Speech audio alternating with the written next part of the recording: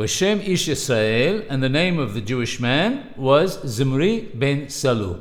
The term ish, man, generally denotes someone of importance and one who is upstanding. It's surprising, therefore, that it's used to describe Zimri, who so badly desecrated God's holy name. The Al-Shich HaKadosh provides a possible answer. The Torah may be highlighting the difference between Pinhas and Zimri. Pinhas, who was mocked as being descended from idolaters, was the one who stepped forward to defend God's honor and to sanctify his name.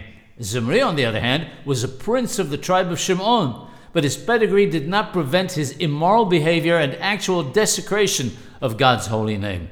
There is an additional point to be learned here. We sometimes feel intimidated to stand up for what is right when those who espouse the wrong ways of life are influential and important.